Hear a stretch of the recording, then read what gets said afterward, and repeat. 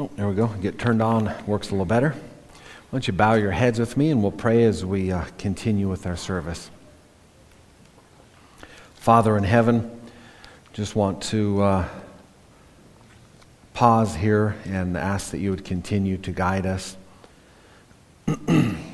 Thank you for our time together as we studied the Bible in our classes. Thank you for the music and the kid story, and as we just continue through the service, I just pray that you would continue to pour out your blessings, for we are hungry and we're tired, and the week has been long and another one awaits us. And nestled here right in the middle is this thing we call the Sabbath, where we're supposed to rest in you. It's our prayer that you would recharge us and continue to give us that rest that we seek. We ask this in Jesus' name. Amen. If you'll turn with me in your Bibles to the book of Romans, the book of Romans chapter 4, verses 1 through 5 is where we'll begin. As we continue through our year of looking at the foundation, Romans 4, verses 1 through 5, Paul writes, "What shall we say then about Abraham, our father, according to the flesh? For if Abraham was justified by works, he has something to boast about, but not before God. For what does the Scripture say? It says, Abraham believed God, and it was credited to him as righteousness. Now to the one who works, his wage is not credited as a favor, but as what is due. But to the one who does not work, but believes in him who justifies the ungodly, his faith is credited as righteousness." Over the next few weeks, we're going to be taking a look at the lives of Abraham and Sarah. They were real people with real lives. They had real struggles, but they really loved the Lord, and they had real faith. Their experience was a bit like a roller coaster. It's my hope and my desires in the next few weeks that as we look at Abraham and Sarah, it would actually encourage us that there's hope. It would encourage us as we look at their lives. Their lives, as I said, were a bit up and down, but knowing ahead of time, God knew that their journey would be, it's not a very theological word, it's not a very churchy word, but their life was a bit messy when you actually look closely at their life. Sometimes it's people think that, well, there's just a lot of amazing righteous people in the Bible, but it's kind of interesting how God does what he does. God doesn't usually pick the best at anything. God usually picks the opposite, so that when he's all said and done, nobody's confused whether it's that person or it's God. And as we review the life of Abraham and Sarah, I think we will end up concluding the same thing. He didn't pick them because they were consistent or they were amazing. He picked them because they were quite the opposite often. Some ways they look like us, and sometimes their life looks worse than ours. But the Holy Spirit, still knowing the future, the Holy Spirit inspired several, not one, but several Bible authors to say in God's inspired word that they believed God. In Romans 4, the Apostle Paul even goes as far as to say that Abraham didn't waver. And as we continue to look closely at their life, to me, it gives me a lot of courage. That if God in his inspired Bible writes about Abraham and Sarah's life with those words, it's encouraging. Because as the Holy Spirit inspired the Apostle Paul, he writes that Abraham believed God, and therefore it was credited to him as righteousness. The Bible is full of people like that. We could go to chapter 11 in Hebrews, and you'd find lots of people like that. Some of the people in that list there in Hebrews 11 that are described as people of faith, you'd bump into a group of very unique individuals. Sometimes in church or in a little kid story or Sabbath school, we tell the good stories. And and David, he conquered, the giant, and this fun story. And boy, and Samson, he had all that strength because of God. And we share those really good stories. But the Bible's full of other stories too. And God inspired them to be put in the Scriptures. God could have picked any family. God could have picked any person. But God picks unique people. You could say, "Oh, Pastor, but Samson and David, they were passionate about God." They did, but if you turn a few pages over, they had, how could we put it? They had other passions. They had other passions that weren't so godly. And knowing all that ahead of time, God still chose them.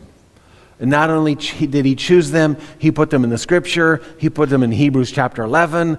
And Holy Spirit inspired author said, "Man, these were people of faith. Abraham and Sarah and Samson and David," and the list goes on and on, of people who were like us. And sometimes worse. Their experience was very unique. Sometimes our life isn't like that. 1 Samuel 16:7, God does something unique. He says in 1 Samuel 16:7, God says, "I don't look at the outside. I don't look at the outward appearance. I look at the heart." God looks in here. Sometimes we do the opposite.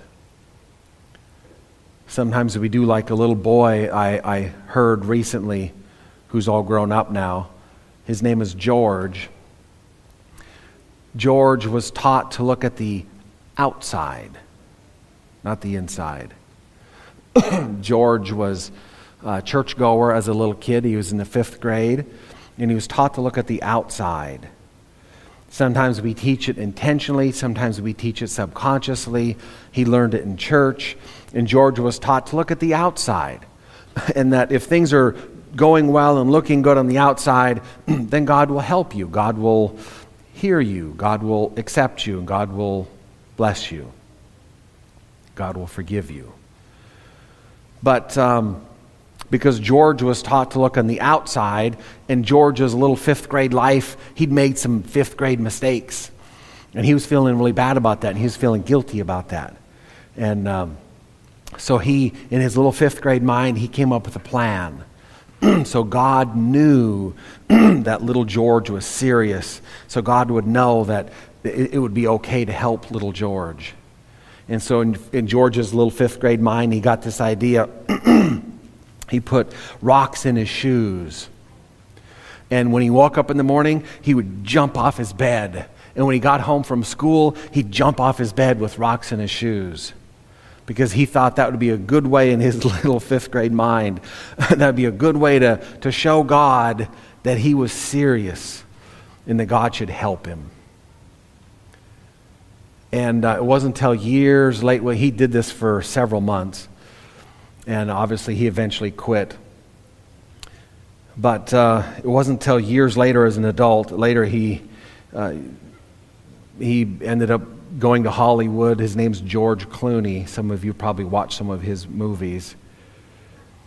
And as an adult, reflecting back, George Clooney said, the only thing that happened is that it hurt my feet. And he ended up quitting because he just ended up giving up because his little version wasn't working. Jesus puts it this way. the Gospel of John, chapter 6, John chapter 6, verse 28 and 29. John 6, 28 and 29.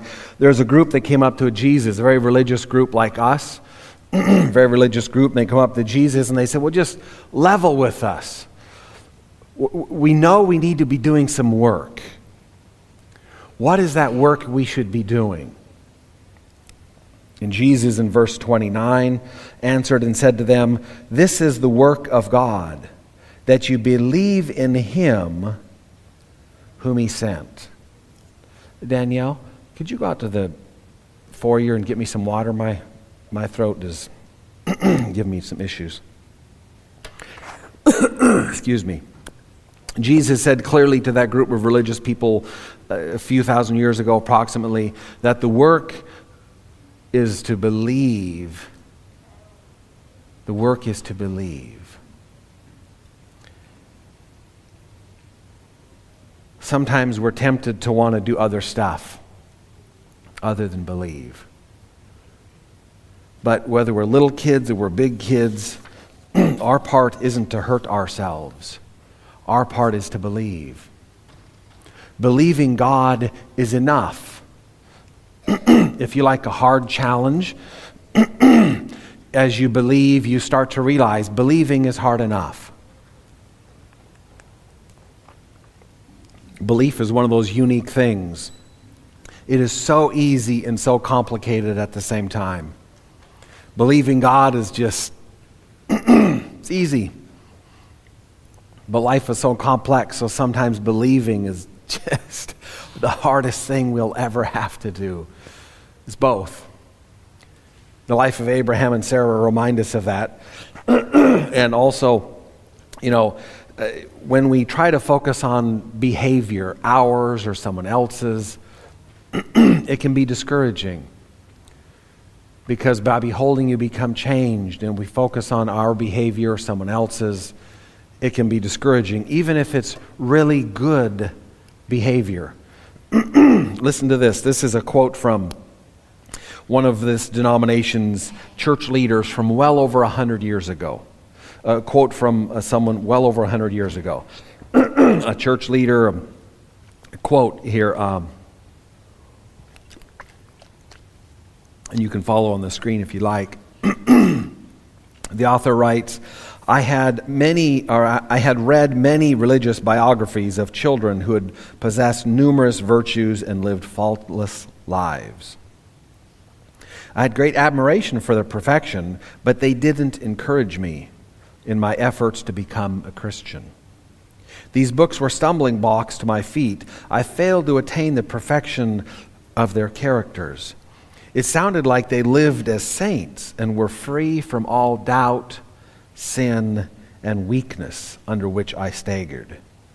I repeated to myself again and again, if this is true, I can never be a Christian. I can never hope to be like them. It drove me to discouragement and almost to despair.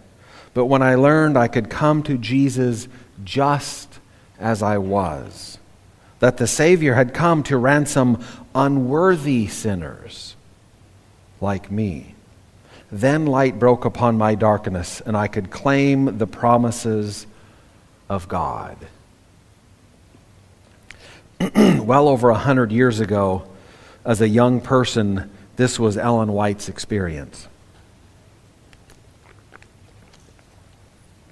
She was discouraged because she was spending too much time looking at the result of Christianity instead of looking at Christ Himself. Romans chapter 4, verse 19 and following, the Apostle Paul puts it this way, and these verses are hard to hear, Romans 4:19 through 22. Without becoming weak in faith. Now, this is Romans 4. This is inspired by the Holy Spirit here. Without becoming weak in faith, Abraham contemplated his own body, now as good as dead, since he was about 100 years old, and the deadness of Sarah's womb, because she was 90. Yet with respect to the promise of God, Abraham did not waver in unbelief. Let me read this again. Abraham did not waver in unbelief, but grew strong in faith, giving glory to God, and being fully assured that what God had promised, he was also able to perform it. Therefore, it was also credited to him as righteousness. That is quite the statement, knowing the life of Abraham and Sarah. Because Abraham and Sarah, their life was unique. In some ways, it was quite like ours. In some ways, it would be like a modern soap opera. And so we're going to take a few minutes here. We're going to go on a journey, and we're going to look at their life, because specifically in Scripture, God gave Abraham 4 promises. These 4 promises spanned over 25 years. And we're going to take a look, and as we go through these and read these, think in your own mind how their life, because the Scriptures say that they believed, and so we're going to see if their belief matches up with your definition of what it looks like to believe. And since we can't rewrite the Bible, since it's God's Word and it's sealed and it's set, if something doesn't match up, maybe then we need to change our thinking of belief, because we can't change this. But it is unique. So let's turn with me back to Genesis in your Bible or smartphone or tablet. Genesis chapter 12, and we'll look at the first promise. We're just going to do a little bit more reading than usual, but that's good. It's good to get into the Bible. So Genesis 12, and we're going to start reading the first of 4 promises. Genesis 12, 1 through 4. Genesis 12, 1 through 4. It says, "Now the Lord said to Abram, go forth from your country and from your relatives and from your father's house to the land which I will show you. And I will make you a great nation, and I will bless you and make your name great, so that you shall be a blessing. And I will bless those who bless you, and the one who curses you I will curse. And in you all the families of the earth will be blessed." So Abram went forth as the Lord spoke to him, and Lot went with him. Now Abram was 75 years old, and Sarah was 65, when they departed from Haran. So far so good. God says, hey, I want to do great stuff in your life. Everybody likes the sounds of that. And Abraham heard that, and they obeyed, and they moved. And as you continue to read, basically you'd see, Abraham tells somebody his wife is his sister. So I don't know how many of you spouses would think, well, yeah, that sounds awesome. That's how I want to be introduced at the next business party. That's my sister. And that's our kids. And so that's Abraham. So if you'll turn over to Genesis 13, this is promise number 2. Genesis 13, this is a few years later, because God's apparently on a different time schedule than we are. This is a few years later.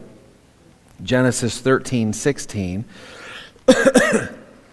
Genesis 13:16, God says to Abram, "I will make your descendants as the dust of the earth, so that if anyone can number the dust of the earth, then your descendants can be also numbered." So God is still here being a little vague and saying awesome stuff, but it's a little vague to Abraham. And although Abraham was hearing God, after he heard this, Abraham thought, certainly he's referring to Eliezer, my right-hand man, my servant. This is what Abraham thought. He's referring to my number 1 servant. Then 11 years later, Abraham is now 86, Sarah is now 76. You can have that visual in your mind. If you have parents, grandparents, you yourself, if you know somebody, Abraham is 86, Sarah is 76. Now this is promise number 3. Promise number 3, we're in Genesis 15. Genesis 15, 1 through 6. After some things happened, the word of the Lord came to Abram in a vision, saying, "Do not be afraid, Abram. I am a shield to you.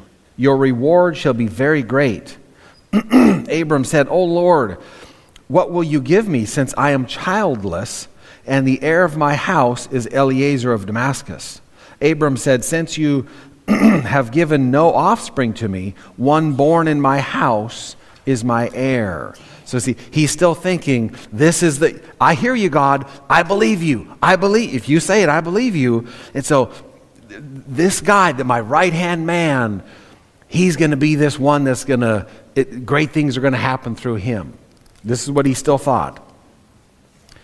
Verse 4, "Then behold, after all these years," I'm putting that in there, but this is the reality. "After all those years, the word of the Lord came to Abraham, saying, 'This man will not be your heir, but one will come forth from your own body.'" It's the first time he told him that. He's now 86. First time he told him that. "The heir will come forth from your body. He shall be your heir." And he took him outside and said, "Now look towards the heavens and count the stars. If you're able to count them, so shall be your descendants." Then Abraham believed in the Lord, and God reckoned it to him as righteousness. And shortly afterward, chapter 16, verse 1 and 2. "Now Sarai, Abram's wife, had borne him no children. She had an Egyptian maid whose name was Hagar. So Sarai said to Abram, 'Now behold, the Lord has,'" quite the words here. "The Lord himself has prevented me from bearing children. Please go to my maid. Perhaps I will obtain children through her." And Abraham listened to the voice of his wife, Sarai. It was her idea. Sarah gave her servant to Abraham, literally thinking, this is what God wanted her and them to do. This is what she thought. This is what God wanted. So, 25 years later, after the original promise, 25 years later, Abraham's now 100, Sarah's now 90. Promise number 4 comes along. Genesis 17, verse 15 through 18. God said to Abraham, "As for Sarai your wife, you shall not call her name Sarai, but Sarah shall be her name. I will bless her, and indeed I will give you a son by her." Took till he was 100 to hear this. "I will bless her, and I will give you a son by her. Then I will bless her, and she will be a mother of nations. Kings will come from her." Then Abraham fell on his face. He fell on his face and said in his heart, missed that part. Then Abraham fell on his face and laughed. He fell on his face and laughed. God is there. He falls on his face and he laughs, and he says in his heart, in his mind, "Will a child be born of a man 100 years old? And will Sarah, who is 90 years old, bear a child?" And Abraham then said to God, "Oh, that Ishmael might live before you." In chapter 17, Abraham laughs at God. If you keep going, in chapter 18, Sarah laughs at God. If you go to chapter 20, not only in the past, but in chapter 20, once again, Abraham's in one of those power moments, and there's a power couple, and Abraham says again, "That's my sister." Again. And yet Romans and Hebrews in Genesis 15:6, the Holy Spirit doesn't make mistakes. Knowing the past, the present, and the future, the Holy Spirit inspires several Bible authors to say that Abraham believed. In Romans, Paul even doubles down on it. Says, man, he didn't even waver. He believed. How's your faith? Are you looking at God, or did you look at some messy, sloppy thing that happened on Thursday? When we look at ourselves like Ellen White did when she was young, when she looked at other people, we think, oh man, I don't know. I don't know if I can make it. I don't know if my faith is as strong as Abraham and Sarah's. Really? Their faith was just kind of like, you can do it, God, but I mean,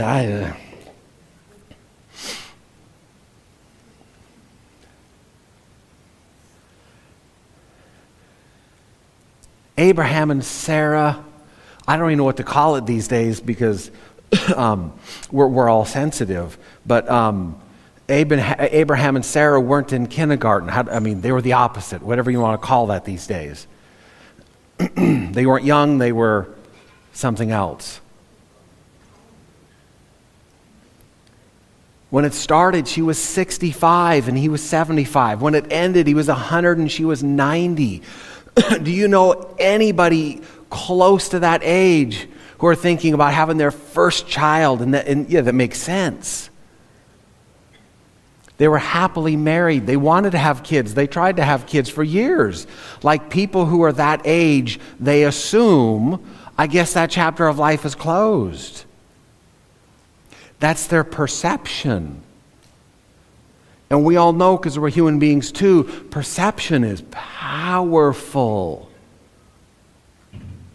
We said, hey, God just told us, hey, run through that wall. You think I'm crazy because it's a wall. Yet there's people in the Bible that, they just kind of, went through walls. But that's not our perception. Abraham and Sarah, they did believe in God. God was real. They liked God. They had real lives. They had faith. They appreciated God. But they had a brain. And God can only grow us. And God can only grow them at the rate and at the pace that we're willing to say yes. Man, sometimes they grew slow. Abraham and Sarah, they were the power couple for the world. And they were slow. They were slow. They were getting advanced in age. God says, man, I'm going to do something awesome. I'd like some more details. That sounds good. Give me some more details. Hey, I'll be back in a few years. Big things are happening. Big things are happening. I'm coming back in a few years. He comes back in a few years. Man, I see a good future. I see a good future for Crosswalk. I'm coming back in 11 years. This was slow for Abraham and Sarah. Their perception was, hey, we believe God. If God says it, man, God can do it. But I'm not 100% sure what he's saying here. But it's looking good. And then he comes back and says, hey, it's a little closer than you think. And so they're like, okay. Eliezer, he's like family. He's almost family. I get it. He's been my right-hand man. He's trustworthy. He's reliable. It looks good to us. This makes sense. Yes. God's like, no, it's coming from you, Abraham. He's now 86. Genesis 15:6 says that Abraham believed God. And he said, okay, God, I don't know how you're going to pull this off, but if you said it, I'll believe you. I don't know how you're going to pull this all off, but I believe you. Help me, as a person in the Gospel of Mark chapter 9 says, Lord, I believe, but help my unbelief. I believe you. I don't know how you're going to make it happen from here to there, but If you say it, then okay. And Sarah, this wasn't a man's idea. Sarah, being a godly woman who liked the Lord, who followed the Lord, who's in Hebrews chapter 11 as an amazing woman who loved God, believed God, had faith in God, followed God to the best of her ability. In Genesis, she came up with a plan. If you look at the whole plan, it's quite clear after you get halfway through it near the end, it's like she never liked the idea. But her perception, she was surrounded by culture, just like we are. We're surrounded by culture. In their culture, they had this unique custom. And because she's so advanced in age, and God said it's got to happen with Abraham. God didn't say anything about Sarah yet, but God said something about Abraham. And they're both looking at the outward appearance and thinking, God said this, but I don't understand that. It's like, so Sarah connected some dots in her own mind that she wasn't supposed to. She didn't even like connecting them. But that's what the culture did.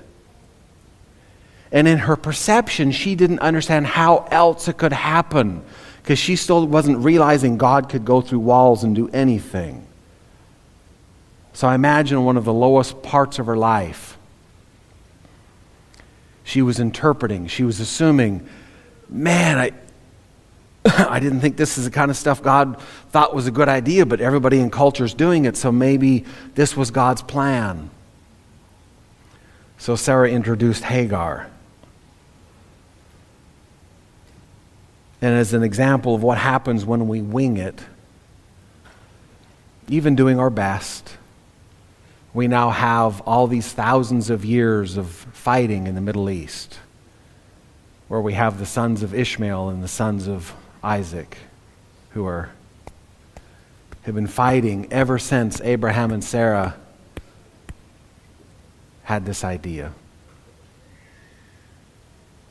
They believed. It's all over the Bible. They believed. That didn't mean that their faith was perfect or finished or complete. That didn't mean God gave them every single answer at the beginning of their life. God filled in a few blanks when they were 100 and when she was 90. Most human beings today don't even make it past 80. I think that's the average age, 80-ish. They didn't even get those details until he was 100 and she was 90. And you know what God said about them? They believe. They believe me. We could look on the outside. We could have been their servant. We could have been the neighbor. We could have said, what are they doing? I can't believe, look at what's... And we'd have to be reminded by the Holy Spirit, 1 Samuel 16:7, God doesn't look at the outside. God looks at the heart. Abraham and Sarah, if they could do a redo, I think they would probably have several. If somebody wrote all the unique things that you've done or said, I imagine you and I'd like some redos too, huh? But according to Scripture, God says, but I know their life on the outside looks like quite a roller coaster. But they believed.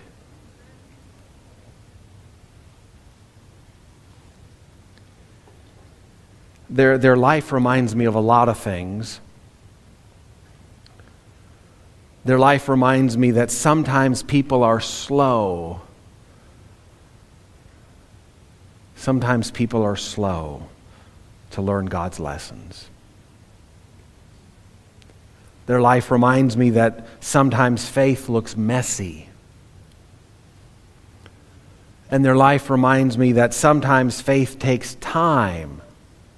Sometimes faith takes time for others to see what's happening in here. to think of other people. Peter looked messy. Judas looked good. But God could discern the difference in their heart, in their mind, in their spirit. Some people thought, man, that King Saul, he just looks like our first king, that's a home run. I mean, he looks tall, he looks handsome. We got this one right.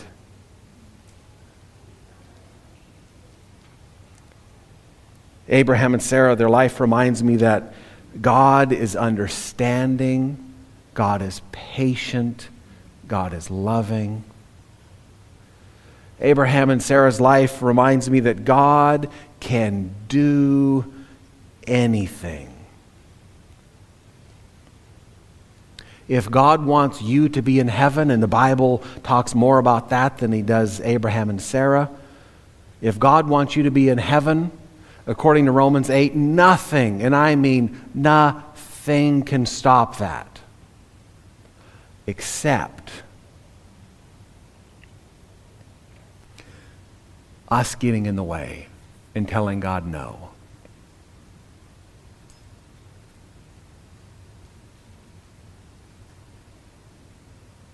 How's your faith today?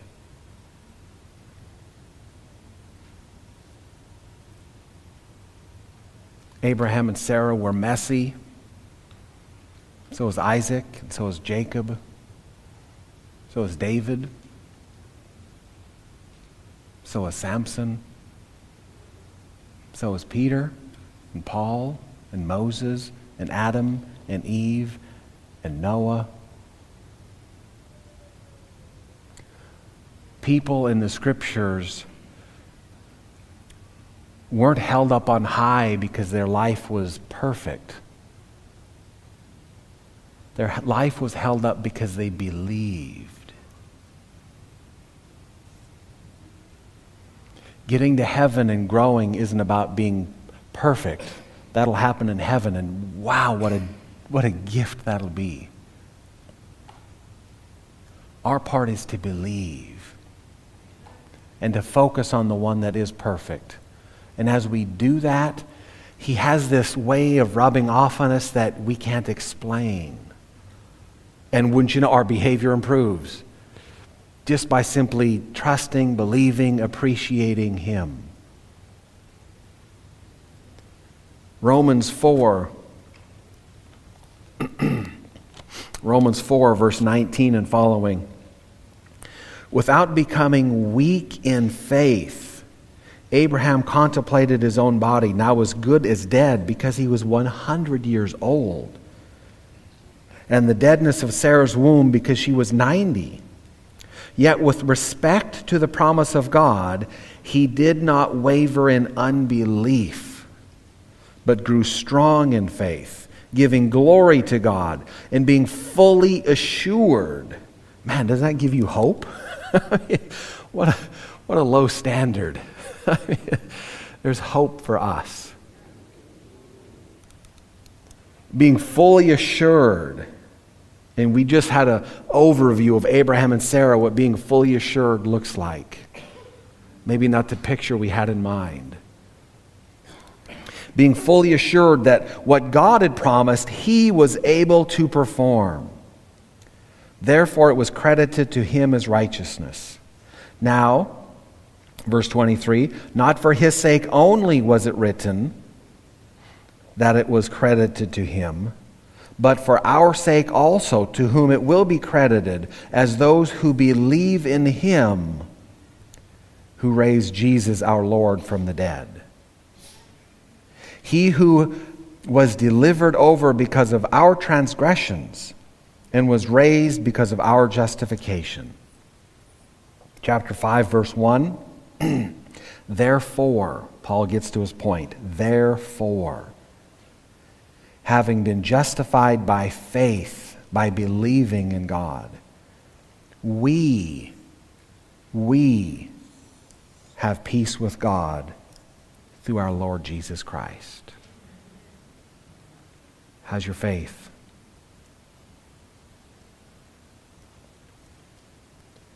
Abraham and Sarah were real people with real lives Some days were messy.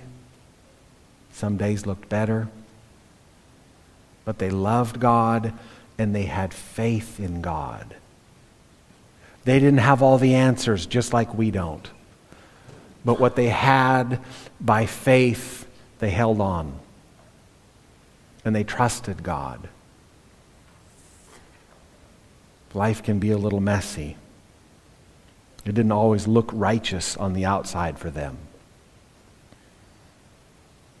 It didn't always look amazing on the outside. Abraham and Sarah were not into cheap grace. Abraham and Sarah, when you look at their whole life and you read Hebrews and you read Romans and you read Genesis, they were not looking for the exit door to get into mischief. And they're, woohoo, let's get crazy. Abraham and Sarah weren't trying to do that. That wasn't Sarah's plan. They weren't into cheap grace.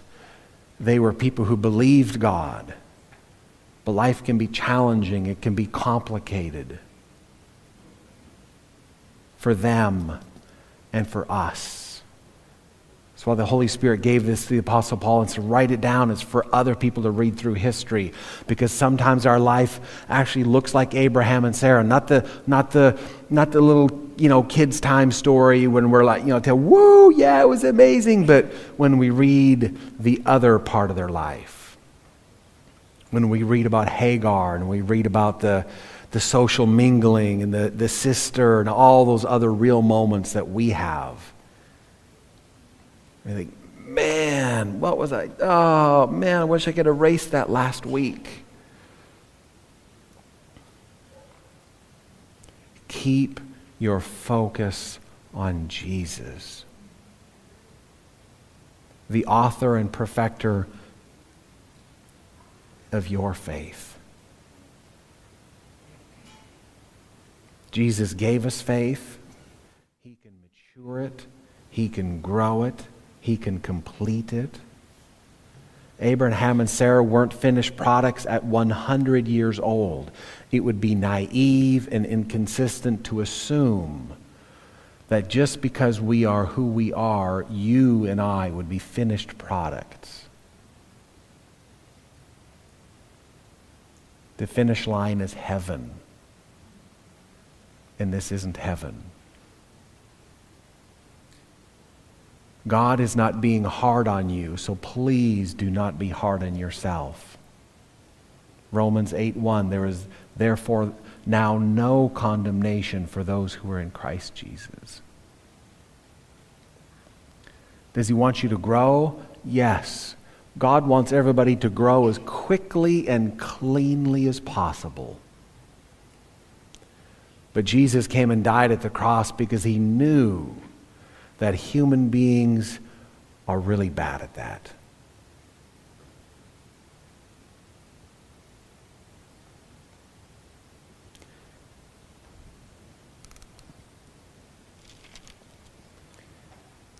And as Paul writes in Romans 4:5, to the one who doesn't work but believes in him who justifies the ungodly. As you continue to read Paul, he's quite clear. He's not looking for us to get into trouble. We already have plenty. But it is encouraging to know it's quite easy to meet those standards. It's pretty easy to meet those standards. Amen? God justifies the ungodly. Our part is like our great-great-great-great-grandparents, Adam and Eve, or well, them too, but also Abraham and Sarah. Our part is to believe.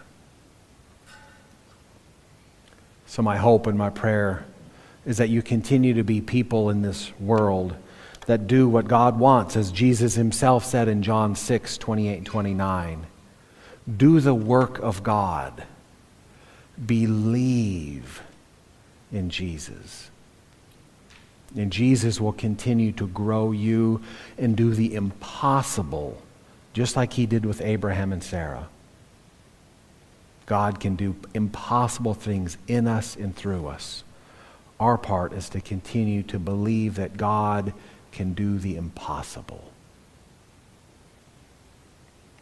If the singers will come forward, we'll sing our closing song and then we'll conclude with prayer.